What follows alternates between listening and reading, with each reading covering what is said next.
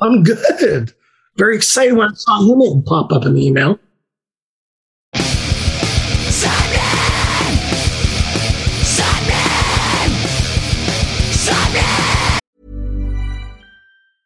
I'm Sandra, and I'm just the professional your small business was looking for. But you didn't hire me because you didn't use LinkedIn Jobs. LinkedIn has professionals you can't find anywhere else, including those who aren't actively looking for a new job, but might be open to the perfect role, like me. In a given month, over 70% of LinkedIn users don't visit other leading job sites. So if you're not looking on LinkedIn, you'll miss out on great candidates like Sandra. Start hiring professionals like a professional. Post your free job on linkedin.com/achieve today. Hey, it's Ryan Reynolds, and I'm here with Keith, co-star of my upcoming film, If, only in theaters May 17th. Do you want to tell people the big news? All right, I'll do it. Sign up now and you'll get unlimited for $15 a month and 6 months of Paramount Plus Essential Plan on us. MintMobile.com/switch. Upfront payment of $45 equivalent to $15 per month. Unlimited over 40 gigabytes per month. Face lower speeds. Videos at 480p. Active Mint customers by 531.24 get 6 months of Paramount Plus Essential Plan. Auto renews after 6 months. Offer ends May 31st, 2024. Separate Paramount Plus registration required. Terms and conditions apply if rated PG. You're listening to Sappenin Podcast. Sappenin!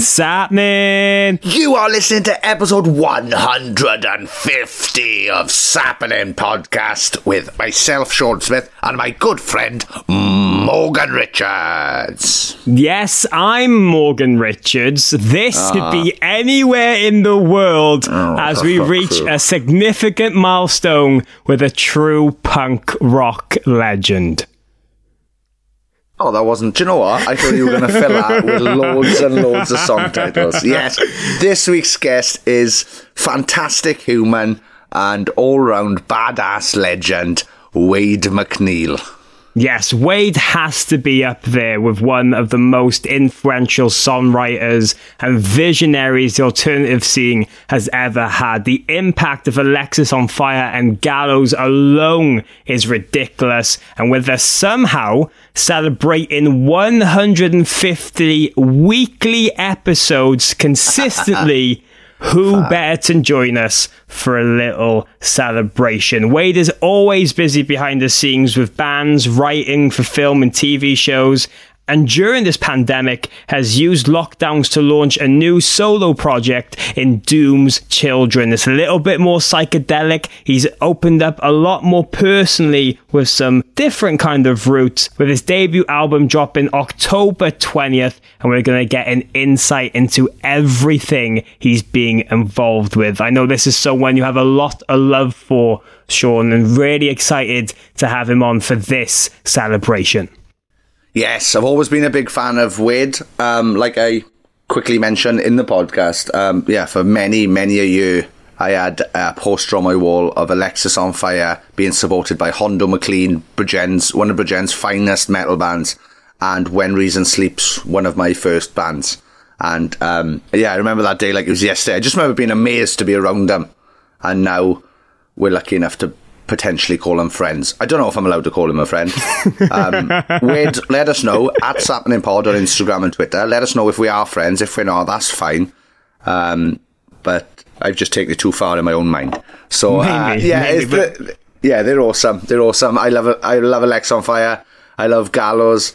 I love his work, the composing work he's done for games. Big fan of the music at Dark Side of the Ring. Yeah, and Doom's Children, fantastic. Psychedelic, blues, folky, rock, unbelievable.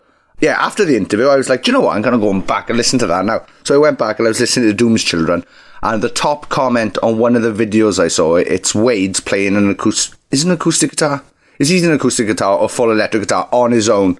Psychedelic top, looking cool, and he had massive spikes on his wrist, right? Massive spikes. And someone said, good idea, just in case an eagle swoops down and lands on your fretting arm. But yeah, check out Doom's Children. It's cracking. His voice is amazing. I love the songs. And it was really, really interesting to talk and catch up with Wade again. Yeah, he's definitely one of the guests I've wanted on this for so long, so I'm happy we could finally do it. And we're going to be talking about literally everything, from all things Alexisonfire to their announcement of playing Slam Dunk Festival 2022 here in the UK, recent reunion, future plans and all that, to how he's had to fight against his angry punk stereotype over the years, interesting late night tour stories, the time Gallows almost got abducted by a biker gang, and a lot more. So, I mean, it's all happening on this episode. Yes, it is. And thanks again to Wade and Wade's team for sorting this out. As Morgan said, we've wanted Wade on for quite some time, and it was a blessing to have it. So thank you very, very, very much. And if you enjoyed the episode, give us a follow on Twitter and Instagram at SappeninPod. That's at SAPPENINPOD. And let us know what you thought of this episode, future guests, ideas, any questions you want to know about bands or the band life or behind the scenes or anything that we do. And if you've listened to 3 or more episodes and enjoyed them, which I know you have, unless this is your first time, and then welcome, please check out more, if you listen to 3 or more episodes, think about subscribing at patreon.com/sappening, because all the money goes back into helping keep this podcast going, because it is free to everybody across the podcast world. So yes, patreon.com/sappening. You get to become part of our amazing community, and there's loads of kickbacks for your support at our Patreon. So yes, go and check out patreon.com/sappening for all of them. And if you are a regular listener, I don't want to just take this moment to pat ourselves on the back, because I think 150 episodes in a row without fail is a fucking massive achievement. So well done us. It is. Well done. Well done us. Congratulations, Morgan. Oh, thank you. But congratulations to you too, Sean. But as people will know, every 50th episode, we like to change the ending of the podcast, because normally you read out some of the elite members of our Patreon community, which sometimes they change their name, they try to be funny. But every 50th episode, I do it. And of course, the little shitheads have gone full bonkers. So if you want an extra laugh, well, they are shitheads for some of the names I've seen already. So if you want to see why I'm so angry and probably get cancelled later on in this episode, stay tuned right until the end. But enough about that. Wait. Let's enjoy the podcast while it's still a thing. This is episode 150 with the awesome Wade MacNeil. Thank you, and goodbye forever. Sappening! Oh, I can't wait.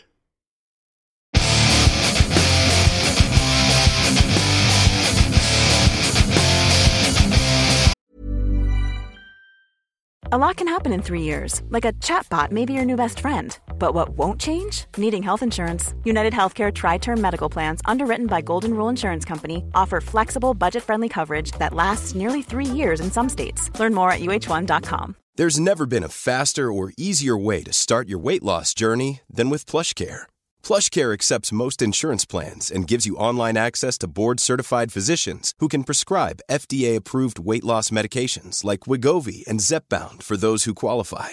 Take charge of your health and speak with a board-certified physician about a weight loss plan that's right for you. Get started today at plushcare.com/weight-loss. That's plushcare.com/weight-loss. plushcare.com/weight-loss. Ever catch yourself eating the same flavorless dinner 3 days in a row?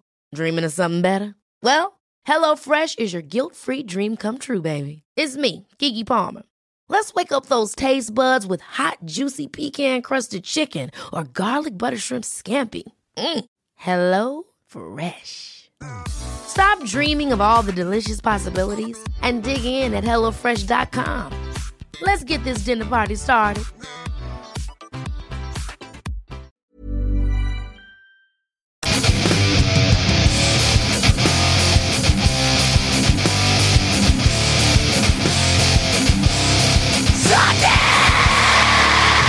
Sappening! Sappening! Sappening. Hey! That is the longest. That is the longest wait we've had so far for a Sappening, and I am absolutely chuffed with it. This week's guest is frontman, musician, composer, punk rock legend, a member of Doom's Children, Alexis on Fire, Gallows, Black Lung, has been known to turn up on guitar for Cancer Bats before now as well. This week's guest is absolute legend, Wade MacNeil. How are you, Wade? Good. Real good. It's a beautiful day here in Toronto, Canada. Nice. It's an absolutely awful day here in Merthyr Tydfil, South Wales. So it's fucking dreadful. The sky is grey. The rain has been coming in sideways. So it's good to see that somebody's having a nice time, and it's nice somewhere else anyway. But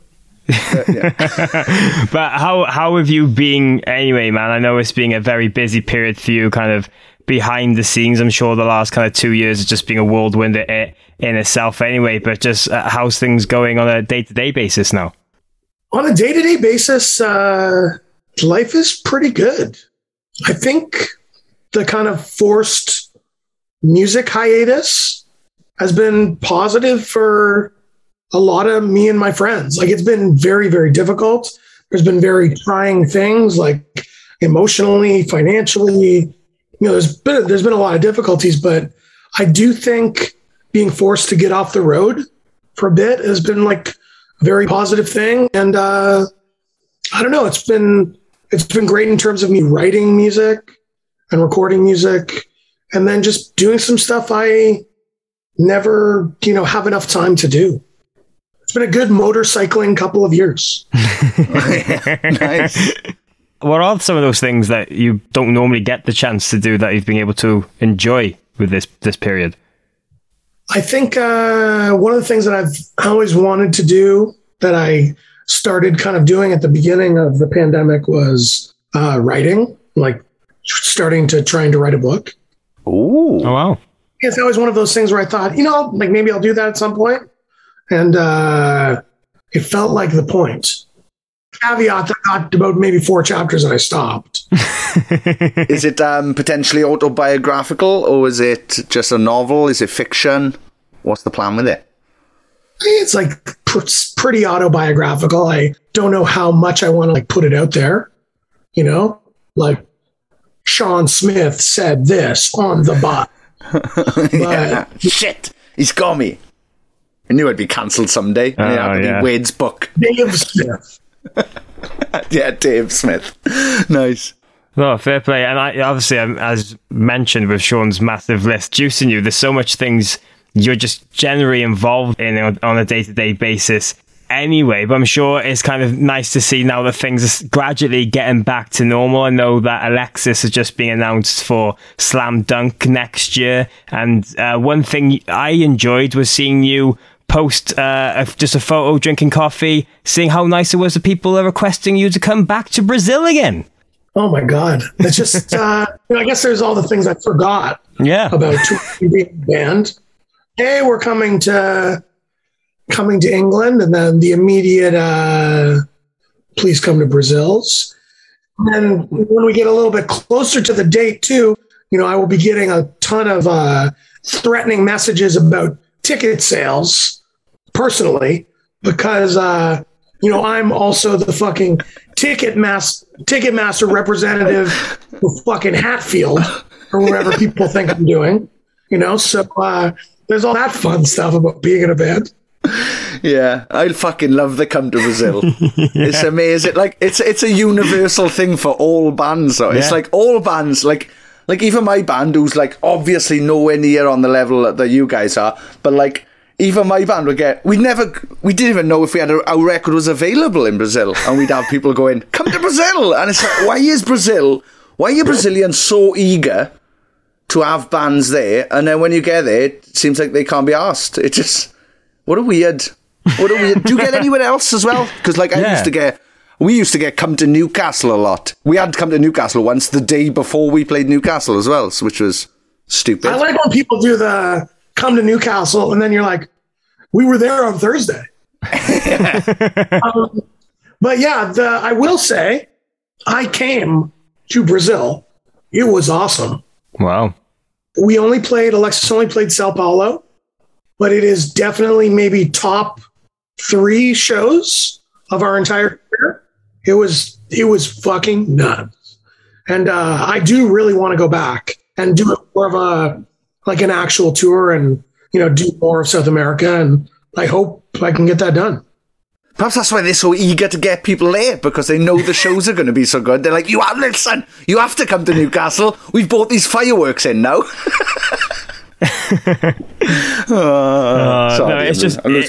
It's crazy to see that's kind of the universal meme for kind of tour announcement comments and everything as well. But another thing I enjoyed is with that Slam Dunk announcement, a lot of people were saying how obviously on the poster Rancid are below you, and you didn't even realizing a friend messaged you to inform you that. What I was more shocked about is that the show had been announced. Oh wow! Well, yeah. Not even the feeling of who's playing what, that Slam Dunk had been announced. I got the text from my buddy, and I was like, okay, let me check these emails. So that's fine. Oh, well, nature is definitely healing. But no, as I mentioned, it's been such a busy time for you behind the scenes, and especially with this new record coming out now with Doom's Children. I'm sure you're very excited to get this out now and show people what you've been working on all this time and something that's being a little bit different. Yeah, I mean, that's always exciting. My favorite thing is, being creative with my friends and collaborating with people. It's very different from anything I've ever done. That's always really exciting. And so, yeah, I think this has just allowed me to write a bunch of songs that I felt even lent themselves to being much more introspective and honest and, just like very direct emotionally. And then also live, just the instrumentation of the record. Like, it's going to be cool to go out on the road with an organ player and like do something very, very different than I've done. And that's really exciting. Well, what was the catalyst for the Doom's Children record? What made you want to do something like this? Because it's a bit more of like a psychedelic-y blues rock vibe that I'm getting. Was there any psychedelics that made you go, oh, I should do a band? There was an era of a lot of psychedelics. Maybe when I started writing the record, but I think kind of from like just emotionally where I was at, I felt like a lot of things were kind of coming down around me. Like I wasn't in a very good place, and I was listening to much more kind of like folk and 60s stuff. And I felt like it was helping me kind of get through what I was going through. And so this is an extension of that in terms of, I think, like working through a lot of what I was feeling and just, I don't know, trying to get to the root of a lot of the stuff that was bothering me and, doing that through songwriting and I'm lucky I have that as an outlet. Well, that's quite interesting because, this record is a little bit different than anything you've done before, and especially just having those different musical vibes than Alexis or Gallows or anything like that. Do you think, like, in the past, you've maybe just been presumed to just be that punk rock guy that only listens to angry music and stuff because maybe that's what you're known for, and it's quite interesting now to have a project where you can just go completely different and show a different side to you? Yeah, I mean, I think most people are quite preoccupied with people being one thing, and I've always really listened to a lot of different music and loved a lot of different music, and I think kind of the further I get, the more music I keep releasing, the more stuff I do, it begins to shatter more of those ideas. But I mean, even in joining Gallows, I think people were just like, well, that guy's like a guitar player. He's not a singer. But maybe people didn't understand that, like I was like one of the main songwriters of Alexis. I just wasn't the guy that sang all the time, or I would write stuff and the other guys would sing it. And so I think that was, a step in another direction, working on music for film, video games and television and doing stuff like that. I think the fans of my records like heard some of that and found some of that in such a different territory. And just maybe even the fact that I was just making that music maybe allowed people to perceive what I do a little bit differently. And I hope that by putting this out, it breaks down those ideas and those barriers a little bit more. So it just eventually doesn't seem odd to anybody. But you've already mentioned that this is quite your most personal material to date. What about this project did you feel let you have that freedom to let out a bit more, and why now out of anything you've done before? I think I just felt like when I began writing these songs, I was a raw nerve. And it was just, the songs were just like really pouring out of me. And the more I wrote, the more I wrote. I don't know. I wasn't interested in kind of like hiding what was going on with me anymore, or disguising things in language, or kind of like out there concepts, to just be like very frank and honest about everything. And that in itself is something different than I've done before. So yeah, it felt like it's what needed to happen. And that's a big thing with music. And I think the reason I continue to release music is I have this urge to not just make it, but like to like share with people, to have people kind of, I don't know, like reflect it back to you, to connect with it. Like I couldn't just make a record and bury it. You know, that's kind of some of the stuff that was difficult about working on music for video games and films, is like it just kind of like fucking just like goes into the ether, and people hear it, but they don't react to it in the same way. And it's fine. They react to it differently, but there's really something to be said about the connection you get from writing a song that resonates with someone, you know?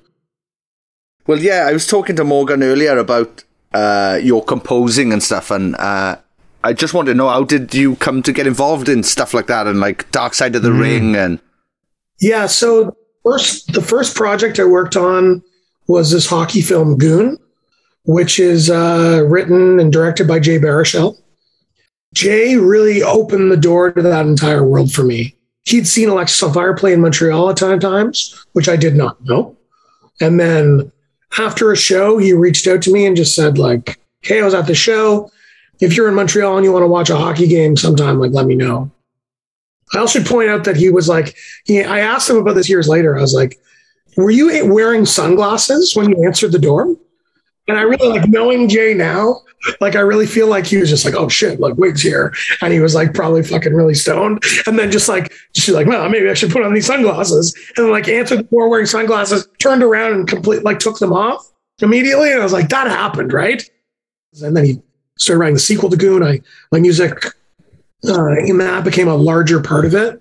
I did a lot of music for that.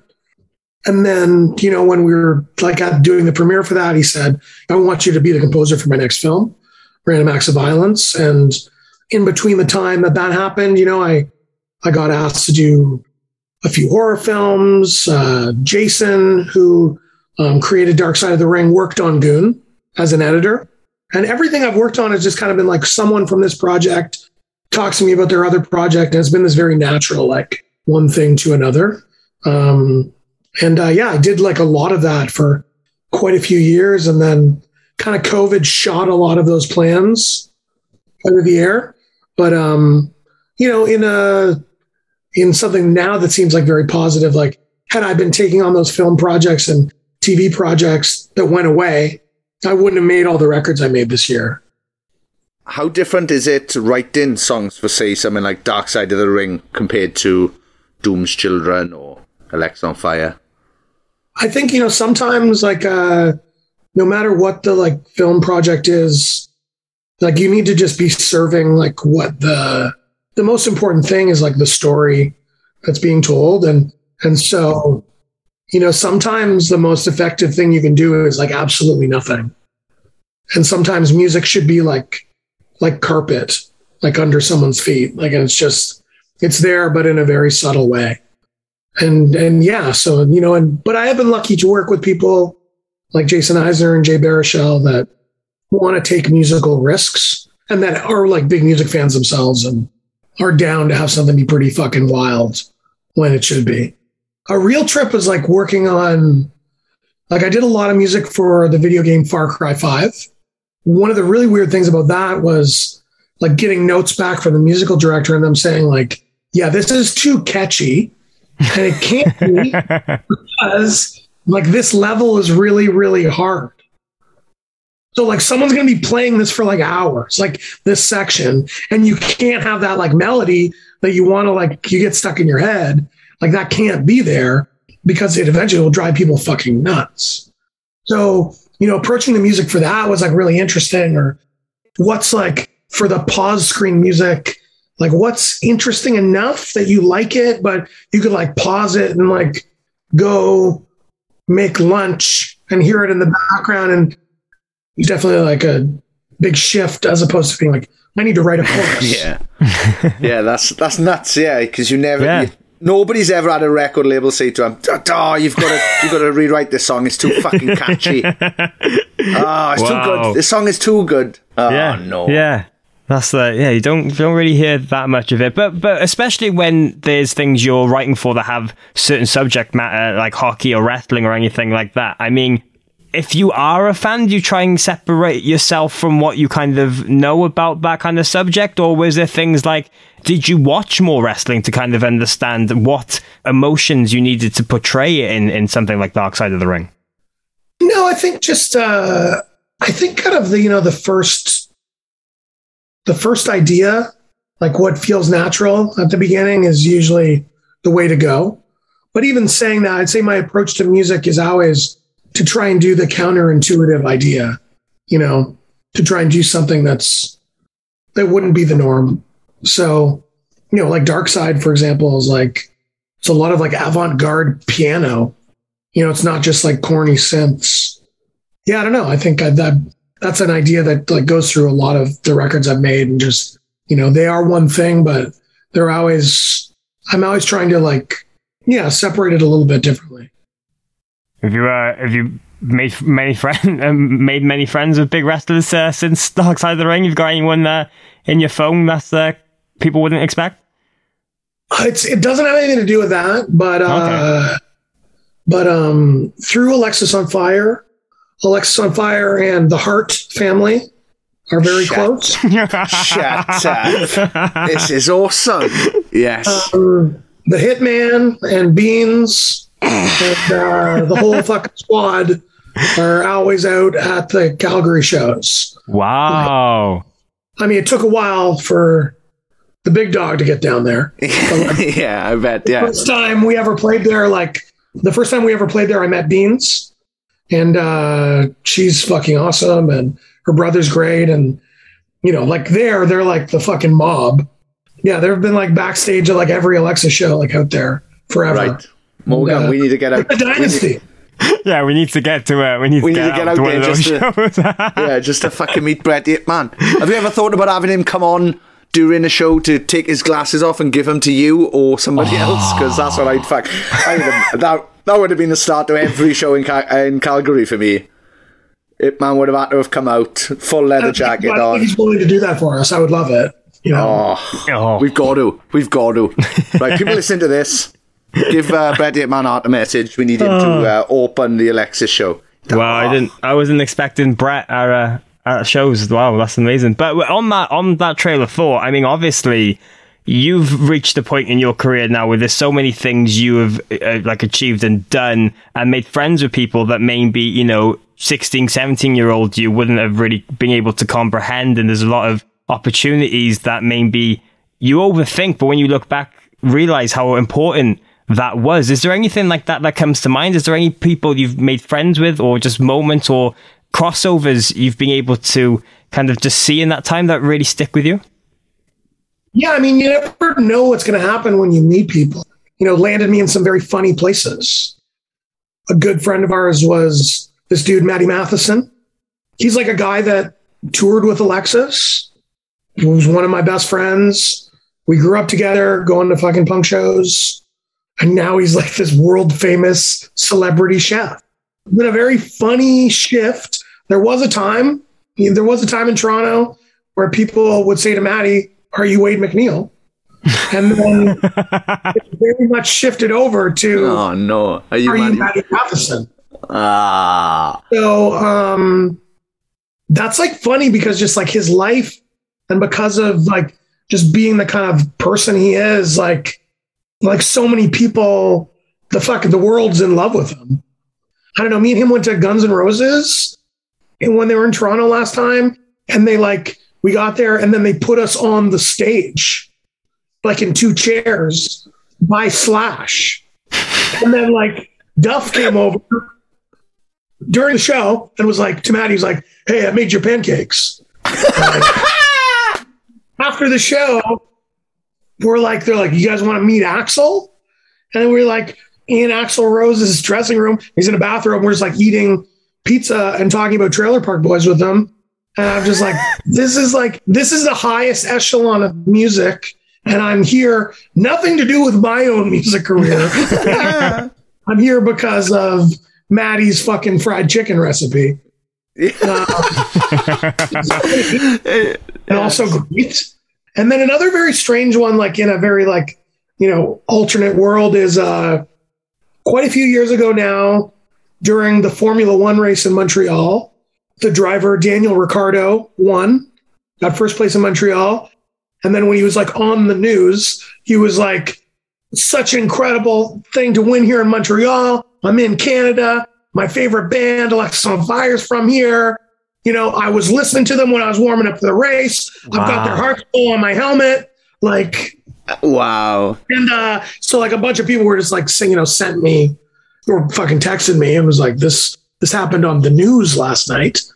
We reached out to him, and then like Steele and me from Alexis like went to Formula One the next year, and we're like in the fucking garage, like we're in the pit, and he's like in his spaceship car. We're just like, what is happening here? Because it is also like Formula One is also another territory where two of the guys from Alexisonfire did not expect to find themselves. Yeah, I'd imagine so, yeah. Like in the fucking garage is like me and Steele. And then there's like Tom Brady and fucking Anthony Hopkins. And we're just like, I don't even know what to say about it. So it's really funny. And then the even funnier part is that Ricardo is more stoked that we're there than Tom Brady. Similar to Baruchel, he's just like a fucking awesome dude. And like we've become good friends. And like he's been out to like some shows. He came out to Reading when we were there last time and hung out. And when he's been in Australia when we've been there. And yeah, I think I'm going to see him next month when I'm in LA. Oh, nice. I think we've reached out to him a couple of times, I think, because I've seen him like, I think Bring Me the Horizon had him perform a song with him and stuff. And I wanted to get him on our podcast to talk to him about films and music and stuff. Yeah. But yeah, he'd be a laugh, I think. He'd be very, very funny. But yeah, that's awesome. Fucking brilliant. Tom Brady as well. Like, it's just such a good... I can just imagine you just being like, in your head, just being like, see, you don't have to win like 5 Super Bowls or whatever. Just got to write some killer albums, So... Yeah. Well, but speaking of Alexisonfire as well, I mean, I know so many people over here in the UK are stoked that you guys are going to be playing Slam Dunk, and there's been so much excitement surrounding the band since you came back off hiatus in 2015. And I feel like in that time away, people really realized how important you were for a certain generation in that kind of post-hardcore scene, for a lack of a better term. Because now you guys are really doing it a bit more relaxed, I feel like there's no real pressure that you have to be a band 24/7. Have you kind of seen Alexis in a different light? Like, how do you see the band now compared to when you were starting and just kind of doing your craft? When you're in it, you can't like take a step back and appreciate it, and it's some really incredible things happen. You can't really appreciate how beautiful it can be, because you're just on to the next thing. And that's probably necessary in order to just like keep up the pace of touring constantly and like playing well and making records. But as you said, there's the things felt different when we came back, and the shows continue to get bigger.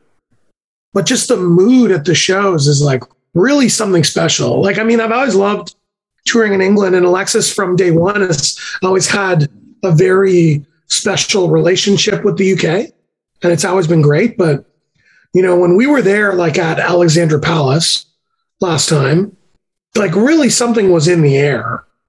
I don't know. Like, I'm not exactly sure how it's gotten to this place.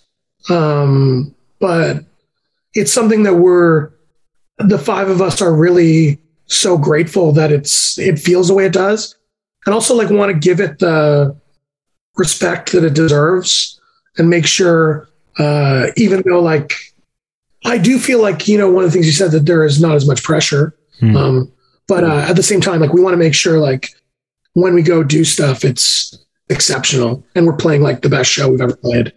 And so, yeah, it's really one of the things that happened a lot is like Alexis practiced a lot during COVID, you know, and was able to practice in a way like we hadn't since we started the band. So we were like rehearsing and then ordering pizza and then like watching Escape from New York.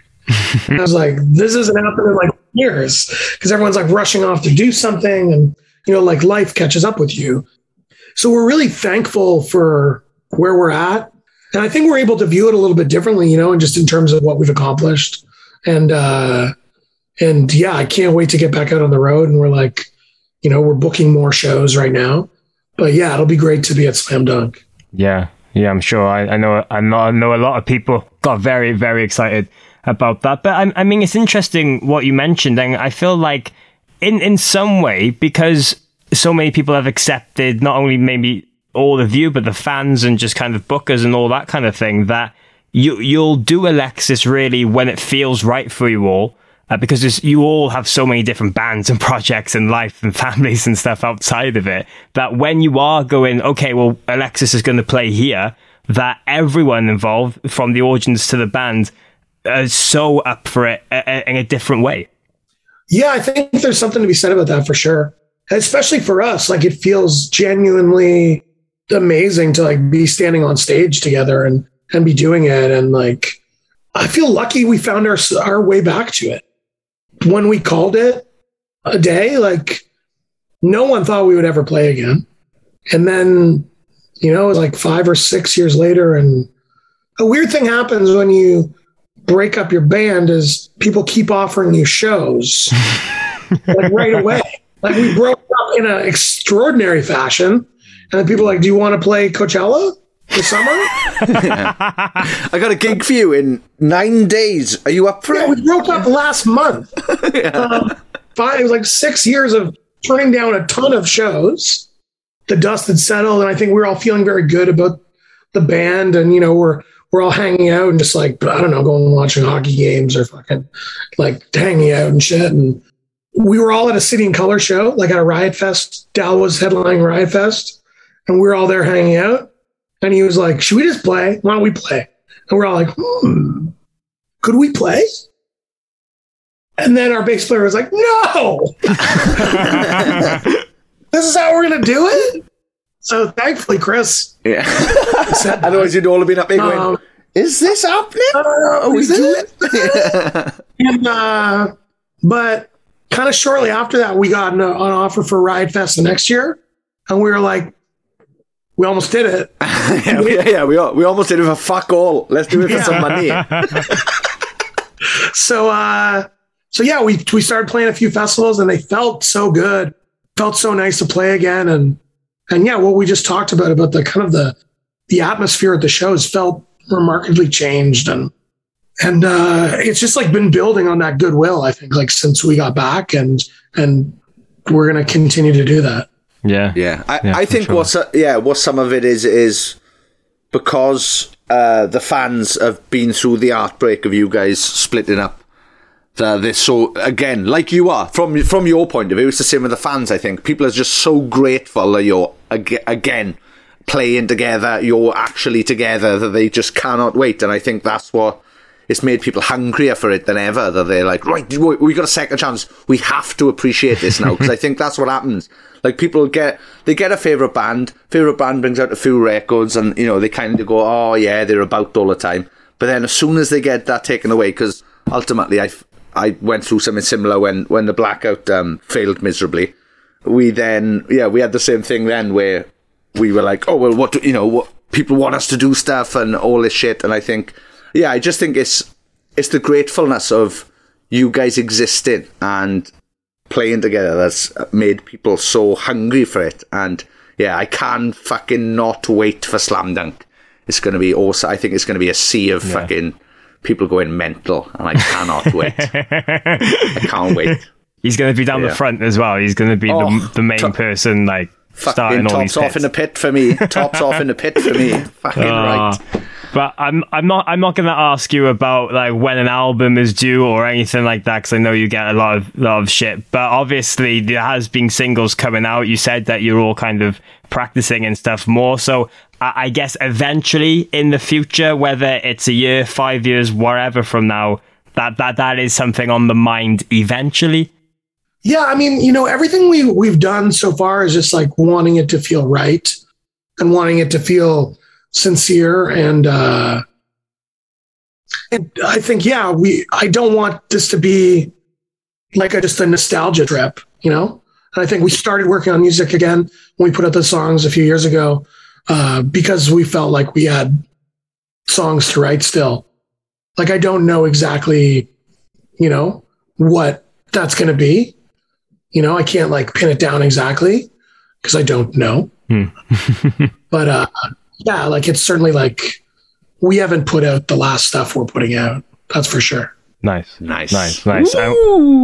while we're speaking of material, this year actually marks the 15th year anniversary of Crisis. Now, I know a lot of people really find that album something near and dear to them. Do you have like any like memories that kind of come straight to mind around that kind of cycle or recording or just that time? Well, we went to Brixton on that record, and that felt like a real, you know, earlier I said it's hard to step back and kind of like smell the roses with your band, but, you know, that felt like something's happening today. Something important is happening. I don't know how this band is here. I don't know how this band is, you know, at this venue I've heard so much about. Bands I've loved have played here over the years, and like, what do you mean we've sold that many tickets? And that felt like a really important day and an important moment for us in England. And furthermore, I will say, when the show was over and we went outside, George was, our singer George was like, we should go somewhere. Let's go out and celebrate. And it sounds like it's a fucking comedy film what's about to happen, but a woman dressed in like all white with a white fur coat with like a white fedora, like a lady pimp. Yeah. She was like, you boys want to go out dancing? And then everyone was like, had enough beers that they were like, yeah, let's go with you. And she's like, dancing. And she's like, my name's Queen Bee. And so we go with this woman, like through Brixton. She's like, you know, I'm a little bit like, this is gonna get real stabby. Yeah, it sounds it. And everyone else is like, what, you want to live forever, McNeil? Like, had that amount of drink. And no one gets stabbed. She brings us to this like amazing like Jamaican spot, walks us in past like the line, like she knows the guy at the door. And then everyone just like dances all night. Unbelievable. The best thing ever. Not a single stab, not a single stab. Queen Bee. Wow. I've written it down, Queen Bee. Queen Bee Brixton, I've written it down. I'm going to find her. If Queen Bee from Brixton is listening, please she does every week, obviously. Please get in touch. Thank you so much for one of the best nights of my life. Oh, that's fucking brilliant! That's incredible. That's such a story that paints a picture in the head, though. Like, I'd love to see that acted out on a music video or something. We've got to meet Queen Bee, really, haven't we? That's what it is. Yeah, we do. Dancing in Brixton with Queen Bee. I can't believe that's a thing. Honestly, as I started thinking about it and started talking about it, like, this is how, why. Yeah. There's so many moments like Ellen Band's things where you're like, what the fuck will we do? Why do we go with this why do we trust this random person in this random country? It's fucking crazy. Yeah. It's mad how naive bands are. Like, you just played to like fucking 5,500 people, right? That's fucking amazing. And then next minute, you're out on the street looking for something to do. You'd think the promoter would be like, right, well, we better keep these and fucking sort out a night for them to go. No, they're outside talking to Queen Bee. Oh, they'll end up in the Jamaican spot then. That's fine. Fucking brilliant. That's so good. Thank you for that, Wade. Yes, I'm thank crying. you. I'm crying. Thank you so much. Is there any other like just random as fuck moments that have happened over the years like that where you just think, how did that not end badly? I mean, it's literally just 10 years of that. Yeah, well, that's true. I guess, yeah. Just different Queen Bees in different cities with different names. That's it's a hard thing to kind of like to think about that stuff because it's just like, it pops into your head and you there's so much of it. It's hard to like, sift through it. Yeah. Well, I tell you what then, hopefully by the time Slam Dunk comes, we'll all be able to get together in person and do one of these. We would love to do one of these in person with you. If you can just remember a couple of crazy fucking stories, because I know you've got loads of them. Oh, what we'll do is we'll hook us up with like portable mics and we'll go out and see what.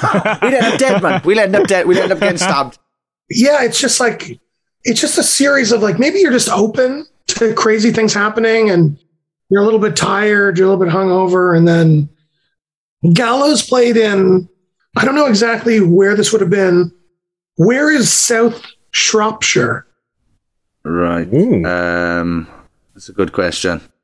Anyways, the city that is like in that area.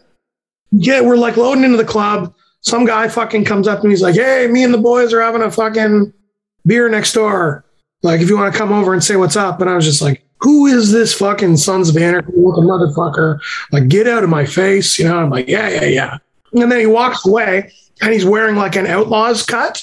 And I was like, oh shit, that's a real guy. That's not a guy at the Crowbar wearing a biker costume.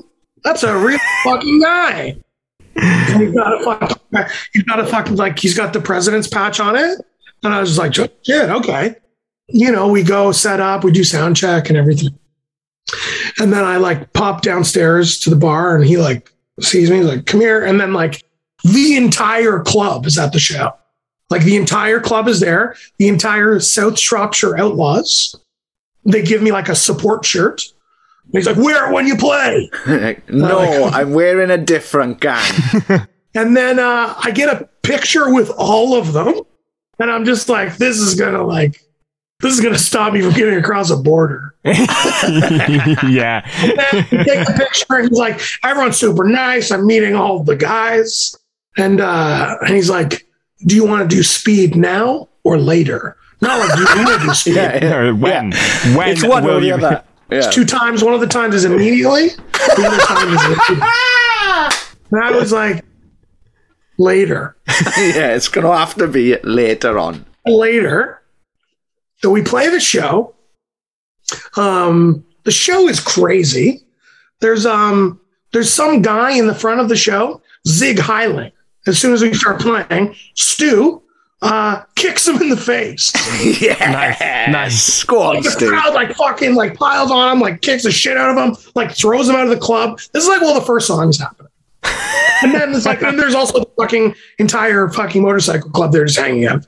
The show is great. I dedicate one of our anti-police anthems to the club. We've come off stage. We're going to do the encore. And the fucking guy grabs me. He's like, you didn't dedicate a song to the club. And I was like, yeah, I did. And he's like, do it again. So I get up on stage, do the encore. I dedicate another song to the club. And then we finish the show. We're having some beers with them. They invite us to go back to the clubhouse. I'm going to change upstairs. And Lags is like, you know what? Fuck it. Let's go. No. And I'm like, all right, this is going to get fucking nuts.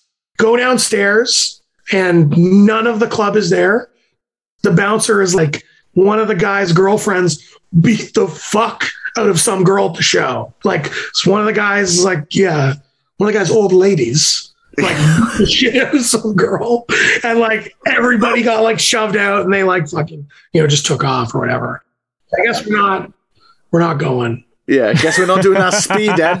Shit. Guess we're not doing our speed. Yeah. Wow.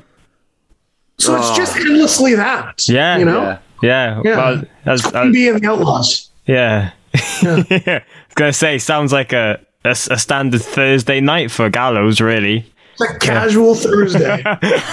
Yeah, dress down Thursday for Gallows. Yeah. How about like a part of the story that's just like glossed over because there's so much other crazy shit happening? Stu kicks a Nazi in the pig. Yeah. I fucking love Stu anyway, but that's fucking brilliant. I can see him doing that. I could just imagine. Oh yeah. Oh. He will kick you. Yeah. Don't be a Nazi. Stu will kick your face. Is there much conversation between the Gallows boys to try and do something again eventually?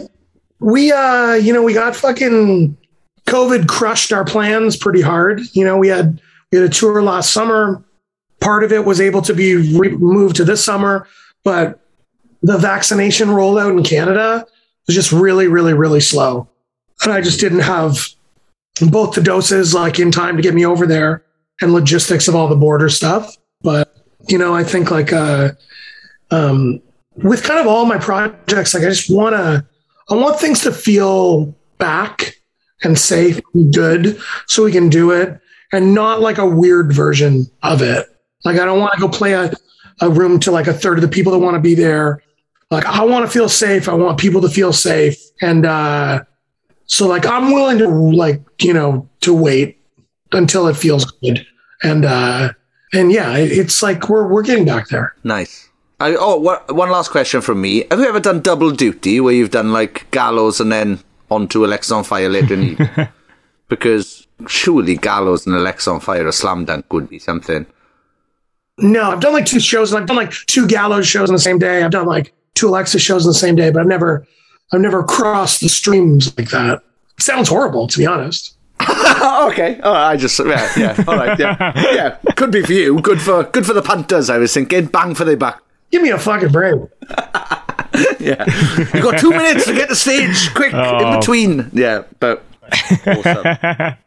Yeah, but I know that's just your life. You've got so many different projects. I'm sure it's hard to keep up with everything. But with all that now, obviously, Doom's Children, the album comes out on 20th of October.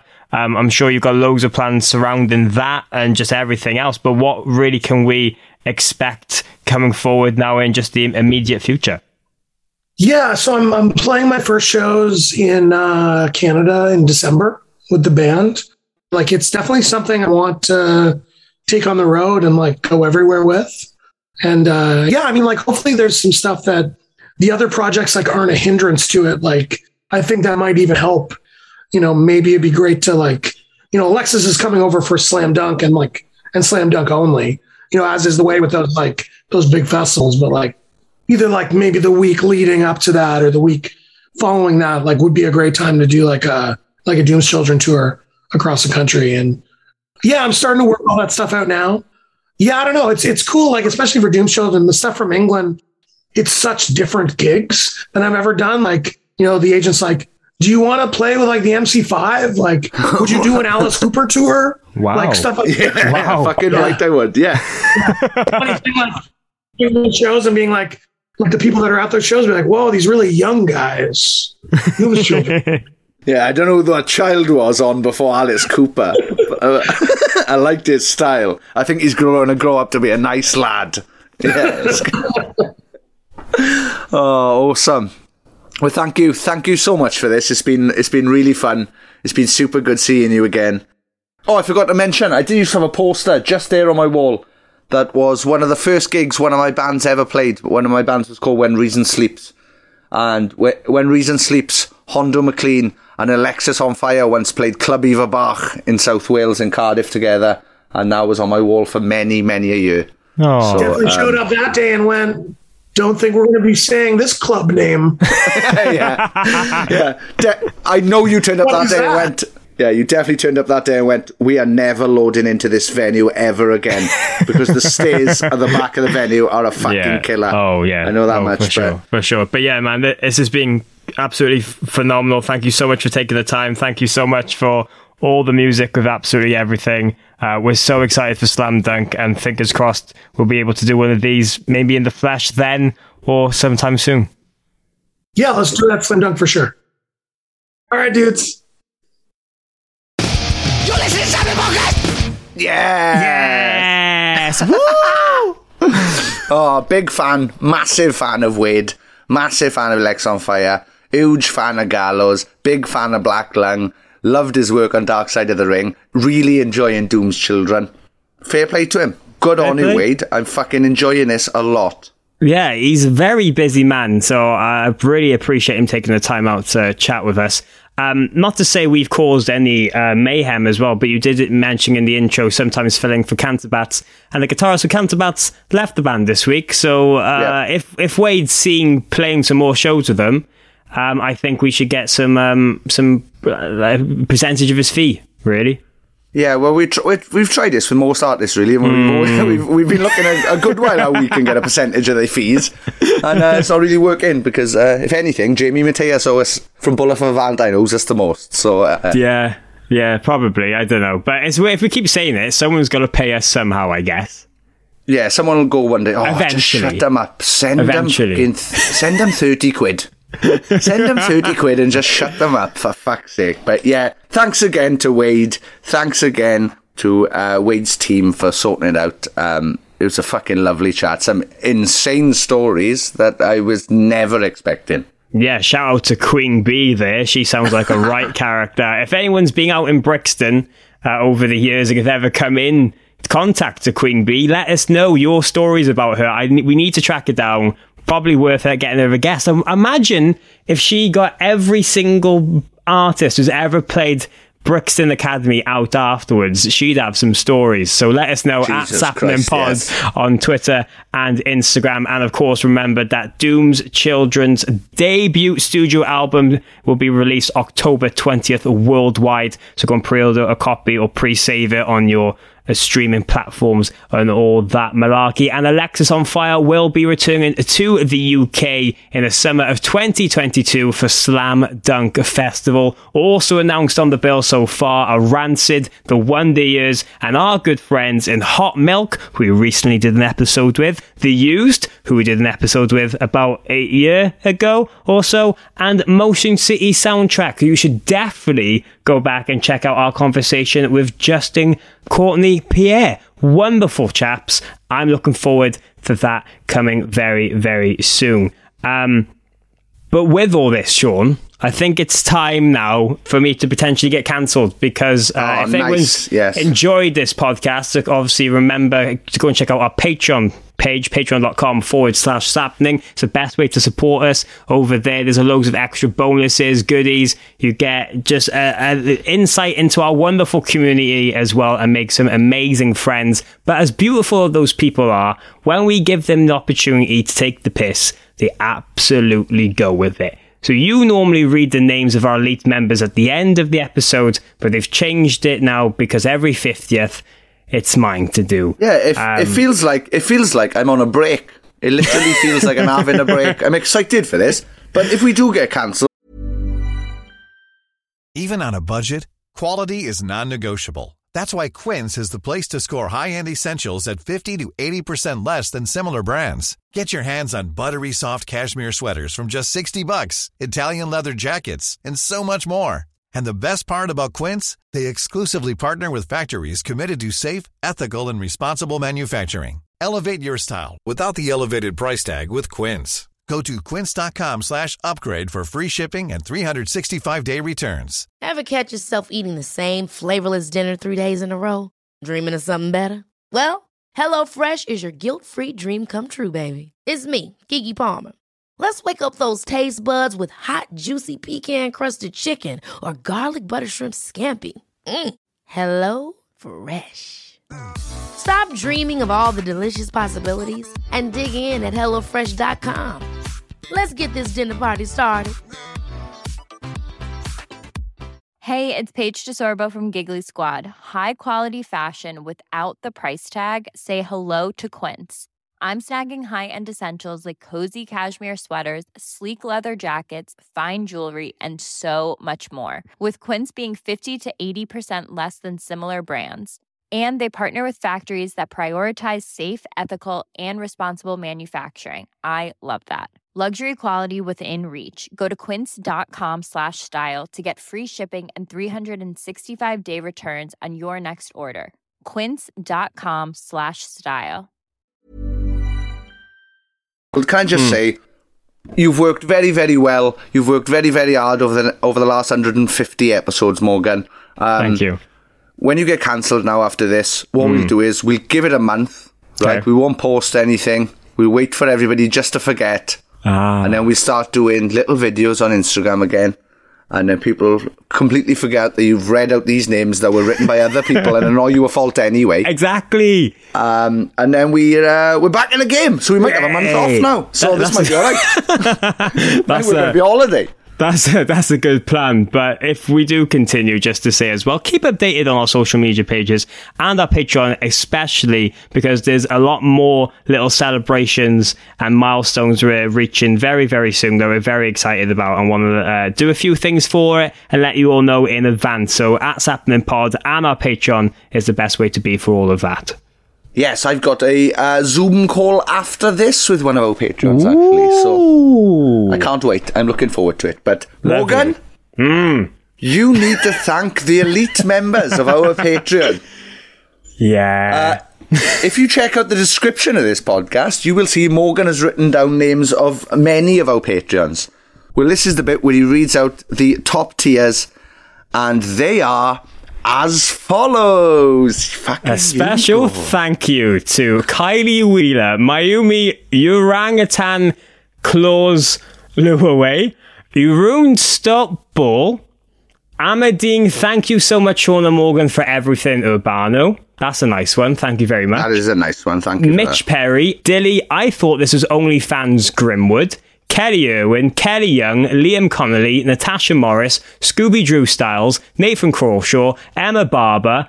I slit the sheet I slit, and on the slitter sheet I slit. Don't know what Paul's gone for there. Sam Wait it. Let me log in. I need to see these because I need to see how badly you were pronounced. I should have logged in, shouldn't I? Stupid Sean. Bloody Sean. It's all lower caps. So if you tried to fit loads of words into this, I have no bloody idea. Sam hypoparathyroidism Griffiths. Well, how am I... It's all lower caps. How am I supposed to get that? Thank you to Tony Michael, Kat Besson, Captain Hannibal, Jenny Robertson, Murray Grimwood, Cogrash... What? I can't even... Fucking hell. What are they trying... I can't... Wait. It goes on too long to read anyway. Right, let me have a look. Oh, look with it. Congratulations. Right, it's congratulations. We've sussed that out. Congratulations on reaching this milestone episode. You bastard, Scott. I can't believe I had to read that out. And for people who just think we can't read English, he has literally phonetically spelt every bit of that out, and it is all wrong.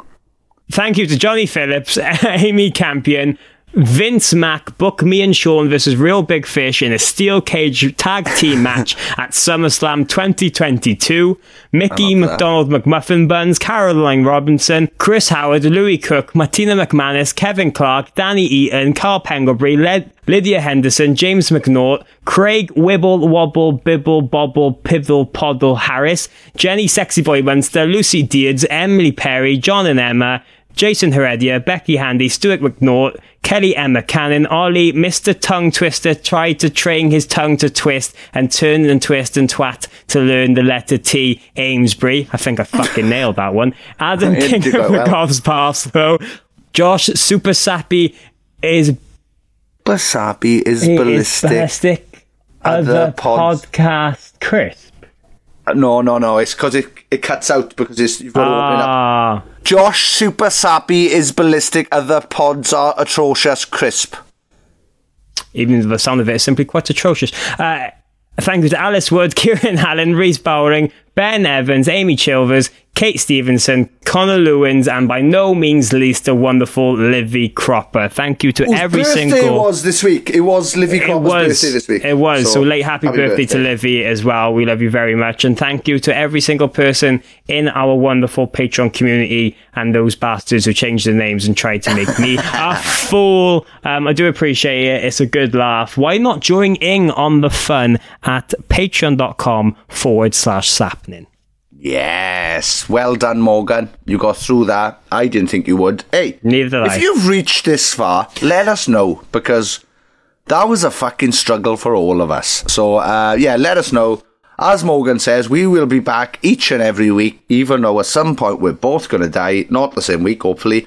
But yes, each and every week we will be back. Next week, episode 151 with Hulk Hogan and The Rock. Oh, are we? I don't know. I'm doing that manifesting. Have you heard about this manifesting that everybody's talking about? Yeah, Hot Milk talked about it on our episode with them. If you just think really hard about something, it happens. Okay, right. Which is mad. Rich. I'm going to be rich. No, but why don't all the manifestors just get together and think really hard about the virus fucking off? Anyway, let's go. Sappening! Sappening! Sorry to anybody who reads The Secret, but come on, it's hard work, innit? The answer is bye.